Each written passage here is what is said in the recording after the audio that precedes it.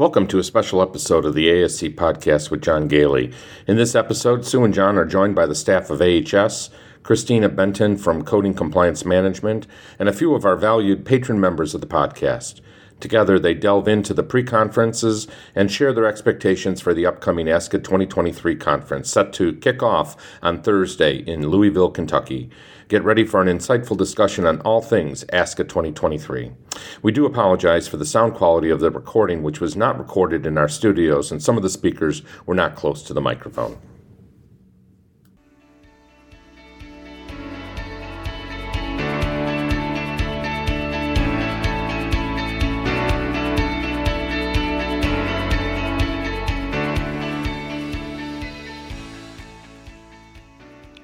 Welcome to the ASC podcast with John Gailey, the longest-running podcast specifically focused on the freestanding ambulatory surgery industry.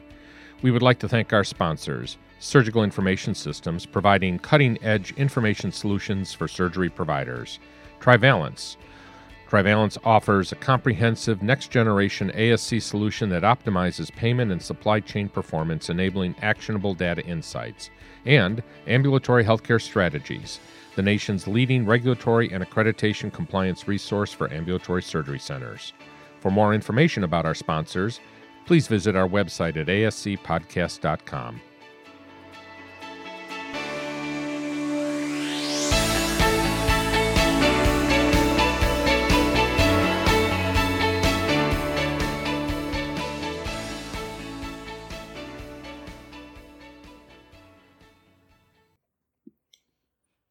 Welcome to episode 188 of the ASC podcast with John Gailey for May 17th, 2023, recording live on the road at ASCA 2023 in Louisville, Kentucky. This is John Gailey. I am the host of the ASC podcast with John Gailey, and I own a company called Ambulatory Healthcare Strategies. We would like to remind our listeners that the ASC regulatory environment is a rapidly evolving landscape, and the material presented in this episode is based on the most current information available as of the date of the recording. As such, it is important to recognize that this information may be subject to change, and we advise all ASCs to stay up to date with the latest regulations and guidelines issued by our relevant regulatory bodies. I am so happy to be here at ASCA 2023 with a lot of my colleagues here. We've got a very distinguished panel, well, most of you are distinguished, panel of guests here. And a newbie too, actually. Shane is joining us. Not a newbie at all. Shane has been a long-term patron. He participates in a lot of our programs here, and we're glad to have you here. So let's just go around the table here and have everybody speak up a little bit and introduce themselves. Lori. Hi, I'm Lori, and I'm work with John and everybody else at the table, even Shane, and I get to do a lot of the clinical stuff in our organization. Very modest, of course. I think all of our listeners know Lori, though. And I just did the introduction, but Sue, I know you're feeling a little bit left out here. No, that's okay. I'm Sue Cronkite, Operations Manager for AHS and co-host of the podcast. I'm Donna Macchio. I'm a regulatory specialist for AHS. Pretty new to the team, but have been learning a lot and hopefully learn more here at this conference. That's great. Hi, I'm Shane Stanford. I'm the current president for Virginia Ambulatory Surgery Association. This has been my first year at ASCA.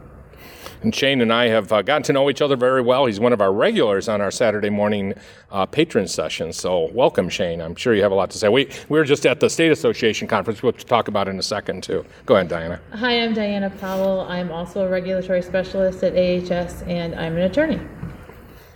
Hi, I'm Amy. I'm a regulatory specialist at AHS, and this is my first time coming to ASCA. And this is Alex Borneman, Director of Operations for AHS. I've been coming to ASCA for probably around 7 years now. Is it really? Wow. It's a little insane. Yeah. Oh, and joining us shortly is Christina Benton. I'll introduce her because she's walking very slowly to us, but Christina just finished a session that's with called the administration. Prancing, yes. So it's always great to be together. We always have so much fun together, and we'll do this a couple times. This one we'll try to get out in the next 24 hours as Christina is crawling over the table to get to us. It's one way to do it. So we are actually recording on the first day of the conference. The conference actually officially hasn't started. We had pre-conferences this morning. I'm just going to ask some of the people that attended those conferences, talk a little bit about their experience so far today, and I'll make some other observations. Donna, Diana, and Amy, the three of you were at the credentialing conference. I'll start with you, Donna. What did you get out of that you probably hadn't heard before? So the credentialing and peer review conference was really, I think, credentialing 101, the basics. Yeah. For people who do not have a lot of experience in that. And there was an extensive conversation of peer review and of the legal pitfalls of negligent credentialing, which was pretty interesting because I think it's easy to fall into that without realizing that that's where you are, just because you've not done all of your due diligence and finding all of your documents. The attorney had some real life stories to tell about people who had gotten caught up in that and how to avoid them. And I think there are a couple of good takeaways to just make sure that you are absolutely dotting your I's and crossing your T's so you don't end up on the bad side of that. Yeah, and I actually popped in for a little bit to watch, and I agree with you. It was a little, it was like that kind of an introductory course for people that really need to understand the whole picture.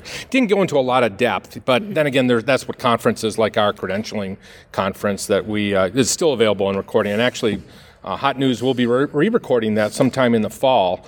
We're working with Ann Geyer on that one right now, so that'll be a 2-day, and that's going to be an in-depth conference, not really the same type of thing that they did here, but and we're not going to have an attorney. I thought that was something very interesting. I got to hear the whole attorney discussion. And speaking of attorneys, I'm going to turn to Diana now. Diana is one of our newest members of our team here. She is an attorney, though she doesn't like to. She's not our typical attorney. I usually don't associate with attorneys, but Diana and we're actually childhood friends, believe it or not. So as an attorney, Diana, what was your takeaway? I know that you took a lot of notes when you were going through it, and you had some specific things about medical staff bylaws that I thought were interesting. I did, and I did take a lot of notes. That's what you do. Nature of me. But on legal pads, by the way. It's just absolutely important that a lawyer does it on legal pads. I jazz it up with a pink cover, though. No, he was specific in the right ways. It was an overview of what you need to do and pay attention to. So he brought in the importance of have bylaws, right? Make sure your bylaws are up to date. Have somebody review your bylaws, and then see if your bylaws and your procedures line up. See if what you say you're doing, and if you're not doing it, how he said it was the real world. Yeah. If your real world doesn't reflect what's written, then change it.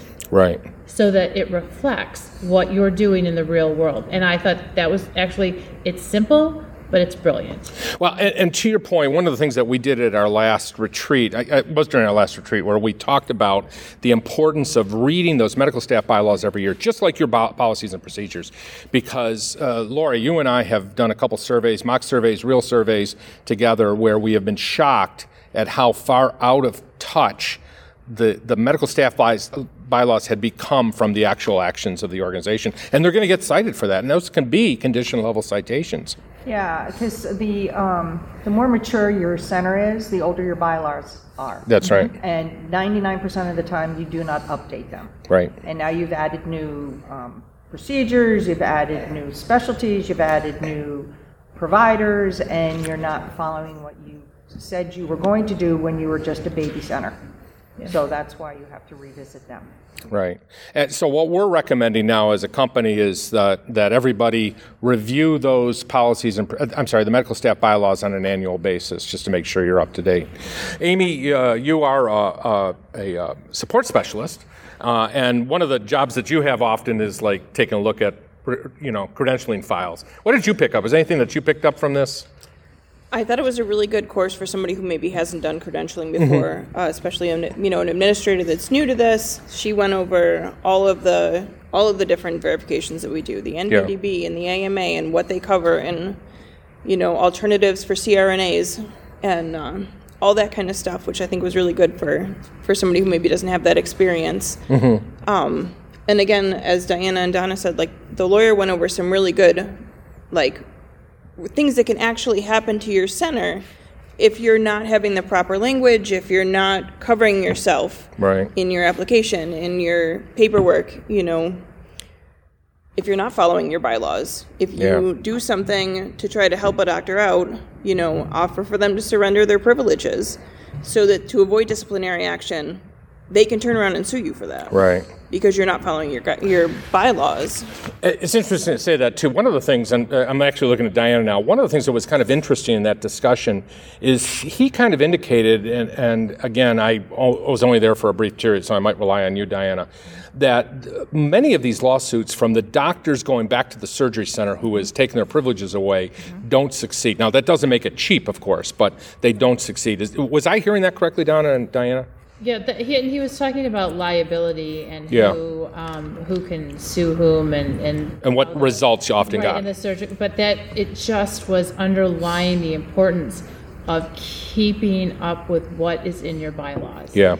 Because that made the difference for both parties. Right. To understand, and especially for the surgical centers, to understand that the actions that they're taking will have repercussions, so they need to have addressed that in their bylaws. Yeah. And they need to make sure that it's up to date and that they do review it. And that's what, and he did, he said yearly, and he got a lot of groans, but, you know, I'm sitting there going, yes. Yeah, at least. Yes, it should. My notes are like, yes, you should do it. Right. And have somebody else, the importance of having somebody else look at it, too. Yeah, that's a good point. He really put, you know, he just took that home in terms of, you can't always proofread what you've already written. Because you might read it as the thing, that's what we're doing, but you're not doing it. Right. So you actually need a second party to look at them and say, and actually critique it and say, what do you do? Is this how you do it? Right. It's almost like an audit. He did say that a lot of those lawsuits, they don't pay out to the physician, but that the center spends millions of dollars just to defend themselves. So, so while there may not be a financial reward at the end, it's still very costly. Yeah. But that's, again, it could have been prevented. Right. By simply reviewing your bylaws and changing them. Right. Which it's not hard to do. And he even talked about, if it is hard to do, then you change that first, and then you change the bylaws. Just to protect yourself and to limit that liability. Well, in addition to that, he was talking about the HCQIA legislation that kind of protects the ASC and anybody giving information to the review board that may cause a bad outcome for the physician. But if the physician then sues you, but you have followed your bylaws, the plaintiff can then be responsible for your legal fees. Yeah. Which is additional that's a really good center. I think that was a really good point, and it was, I've been critical lately of some of the legislation that's being passed, but that one seemed to be definitely something that's helping out surgery centers. It is. So I'm going to shift gears a little bit. A couple of you attended accreditation, or the HHC accreditation thing? Yeah, we did. Okay. What did you learn from anything new or unusual? It piggybacked on what the attorney said in the morning one, and they talked about it from the standpoint of accreditation. They talked about right there, policies, bylaws, being the repeated theme, so that it lines up. I mean, absolutely, it's as if they talked to each other, but I'm not sure that they did. Again, the importance both from a legal standpoint and a CMS standpoint and accreditation. Surveyors coming in and saying, we're going to look at that. We're going to look at what you're doing. So if you went to the one that we went to in the morning and then you went to the one that we went to in the accreditation, you're like, he said, make sure that they align. And they said, we're going to see if they align. Yeah. And if they're not, then you have a problem. So it lined up. Lori, you were the moderator for the Joint Commission session. Yes. Was there anything interesting that came out of that session? Well, there was something that I didn't realize, because I'm not very big into the special accreditation. Oh, yeah, like the spine or total joints. Yeah. And the reason those are being looked at or pursued by centers is because the payers are almost making them do it. Yeah. So some of the key players are saying, if you want to get paid, if you want to be in our program, you need to have the accreditation.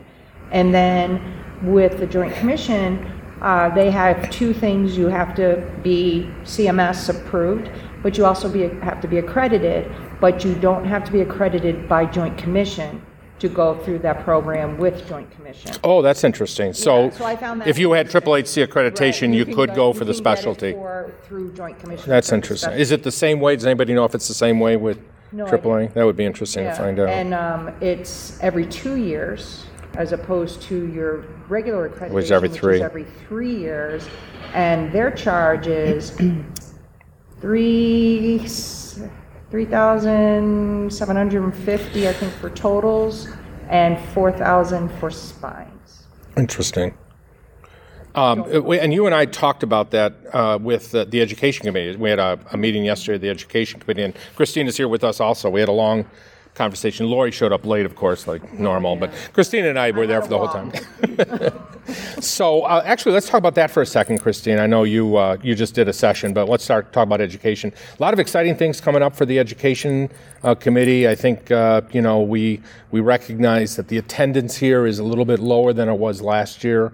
Can't tell if that's because of the location not being as convenient to everybody as some place like Texas is, or like Florida next year. I would expect to be bigger, but they're going to go a little bit more into the virtual world. They're doing, what do they call those conferences? They like 2-day conferences, like 2 afternoons in a row. Afternoons, yeah, each for 2 days. So there were a couple that they asked for recommendations. Do you remember all of them?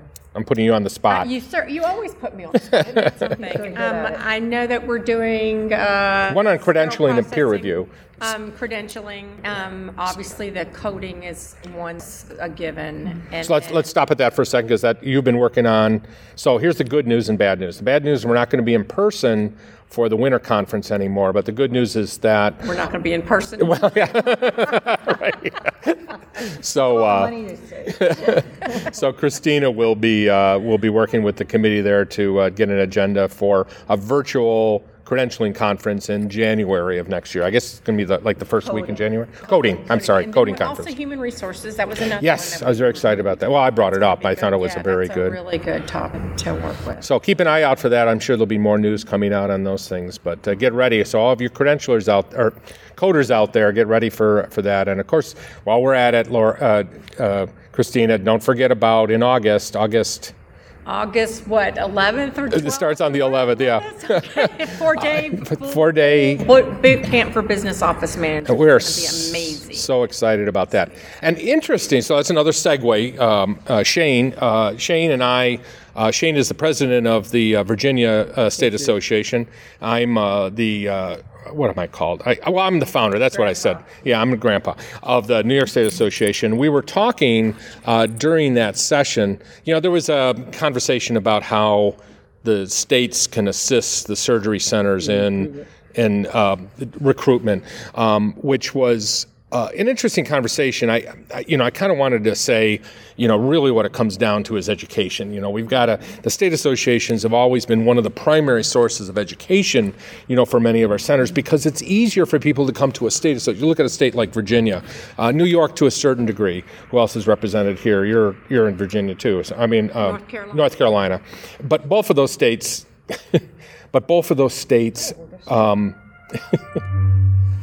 the actual conference is starting in the other room. I don't know if you can hear it.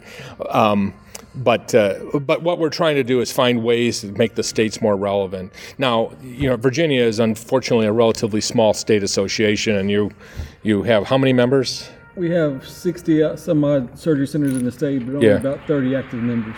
And that's about how many people actually show up for the conference. And I know I got invited. Unfortunately, it falls on some other event that I'm going to. New York, I believe. Oh, it's It's a tough one to move. That's a tough one to move around, but we'll work on that next year, Shane. You and I will coordinate it. But what did you get out of the state association? I know you walked around. We both had an opportunity to walk around, talk to some of the other state association people. I think it's a great asset that's underutilized. The state associations, especially in this day and age with healthcare shortages, the compression of inflation, and just the workforce in general, is a struggle for the administrators and clinical staff. Yeah.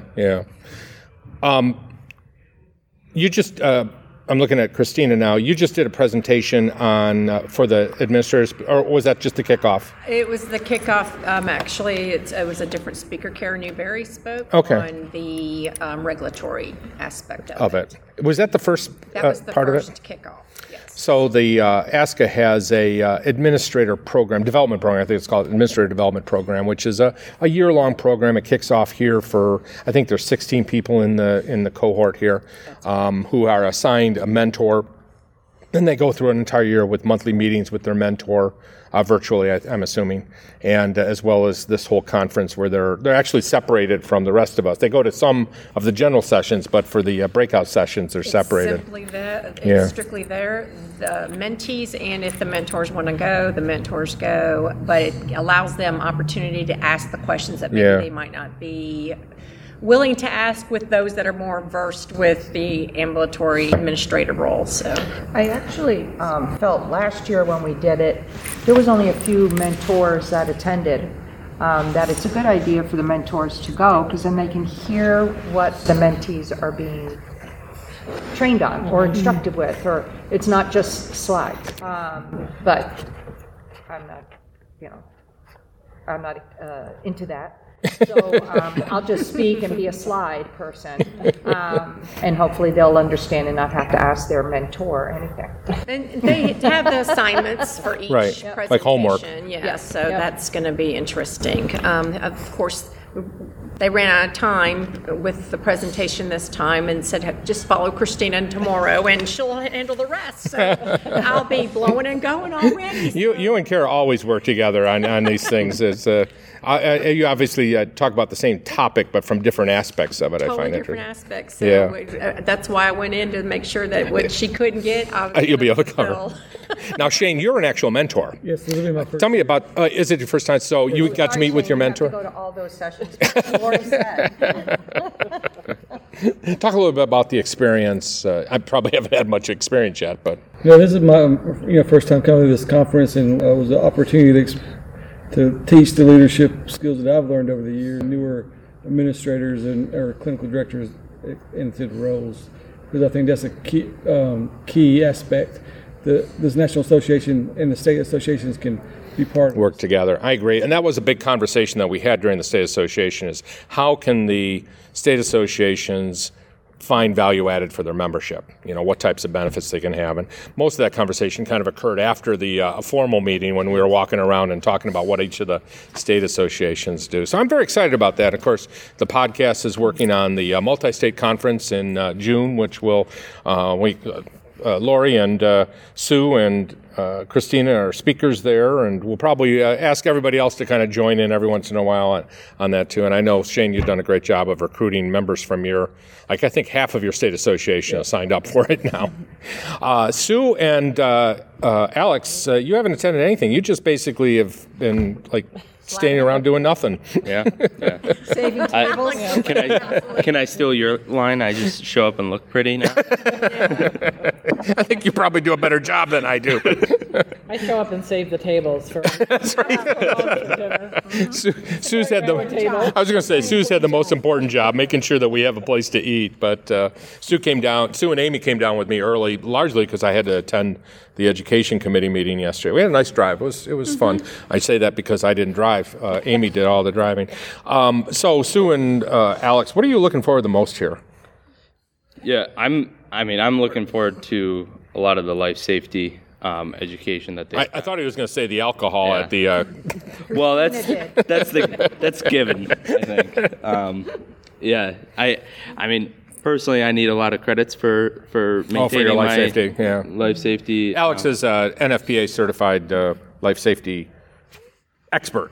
Yeah, we'll leave it at that. Yeah, that's almost the exact title.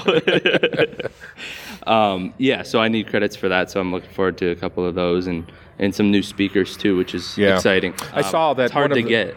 One of the AAHC surveyors is on the panel. I thought I know him pretty well too. I didn't know he was speaking here, so I'm sure he'll do a great job. Yeah, so I'm excited for that. How about you, Sue? Because you're just following me around right now to try to keep up. Gotta go. The show's started. I know there was a lot of, I was trying to look it up exactly which sessions I'm signed up for, but there was a lot of stuff about keeping your staff happy and recruiting new staff that help people to feel more fulfilled in their job, which is, I think, that's kind of, I always find that stuff interesting, so. Yeah. Looking forward to those, and just, of course, all the networking and seeing people that we don't see very often. Getting to see our podcast. This is always good for. It helps us to remember why we're doing, what we're doing. Like missing the first 10 minutes of the conference, so that we can get together for our listeners out there who haven't been able to come out. But I agree, and I think. But you're right. I think as part of our content over the next year, is we really have been, and for the past year, have been trying to ramp up on that on the keeping people in place. And we know one of the best ways to do this, and Shane, we were talking about this in the state conference, one of the best ways to get people to stay is to make sure you give them the tools and the resources they need to be able to do this. And the state associations are stretched, to be able to do that. And ASCA has got so many other things going on. They've got, they're our advocacy group. They have the one conference a year. They have a lot of virtual conferences. But they can't hit those state-specific issues. Every single state has a unique situation. Montana's got a completely different human resource issue than California does, even though they're, not super far from each other. And I think that's where the states really have to step in and make sure that they're educating people properly. And of course, we at the podcast have been working hard on these boot camps to be able to provide those resources for our clients and for the people that purchase this program to be able to prepare themselves for those tough decisions. One of the things they mentioned, Shane, during the state association meeting was how many people are getting either have no management experience when they're going into leadership. Or what was the other example she gave of, MAs, people that are moving up into administration that actually don't really have, high-level degrees. And again, nothing against MAs. I know some MAs that could probably do a fantastic job, but they need leadership training, they need education, and they need obviously some mentoring. And I think ASCs need to do a better job of succession planning. Yes. And we have a great presentation that Ann's going to be doing during the multi-state conference on that. I want to thank everybody. We're going to rush in now and listen to the jockey talk about whatever jockeys talk about. But we'll try to get this... Riding hard. We can't wait to find out what the correlation... Somebody better write some notes down so that we can put that correlation in there. But we'll try to record almost every day here while we're here and have some fun. So let's end the interview here, and we'll be back with you later.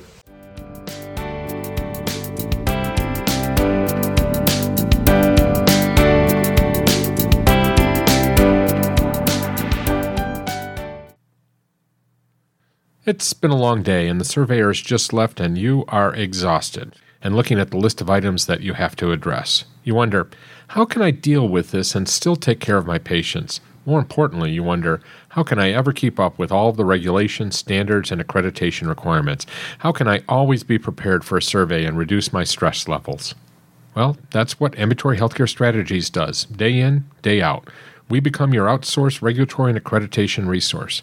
We can maintain your policy manual, develop your education programs, help out with fire and disaster drills, do your risk assessments, oversee your quality improvement activities, help run your quality improvement meetings and governing body meetings, and we can even prepare your monthly or quarterly financial statements and help you figure out where you are financially.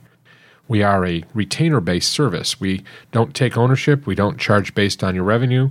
We have one fixed monthly fee, and we can tailor your services to your exact needs. So whether you're looking for help getting over a survey, preparing for a survey, or looking for a long-term relationship to assist you with your ongoing regulatory and/or financial needs, please give us a call at 585-594-1167 or email us at info@ahstrategies.com. That is info@ah-strategies.com, or visit our website at ah-strategies.com.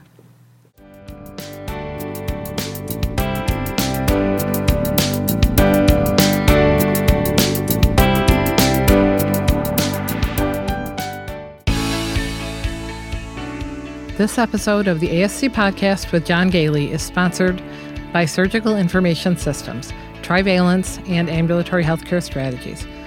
Surgical Information Systems provides cutting-edge information solutions for surgery providers. Trivalence offers a comprehensive next-generation ASC solution that optimizes payment and supply chain performance, enabling actionable insights. Ambulatory Healthcare Strategies is the nation's leading regulatory and accreditation compliance resource for ambulatory surgery centers. For more information about our sponsors, visit our website at ascpodcast.com. This podcast is an educational and operational tool and is not intended to be a comprehensive resource for all rules, regulations, and standards that an ambulatory surgery center must meet. The advice provided should not be considered as, nor does it constitute, legal advice or opinion. When reviewing specific situations involving legal and regulatory issues, attorneys and other professionals should be consulted. This has been a production of Eden Group Development. All rights are reserved. If you are interested in advertising or sponsoring the ASC Podcast with John Gailey, please email us at info@ascpodcast.com. We would love to hear your questions and comments. Please email us at comments@ascpodcast.com.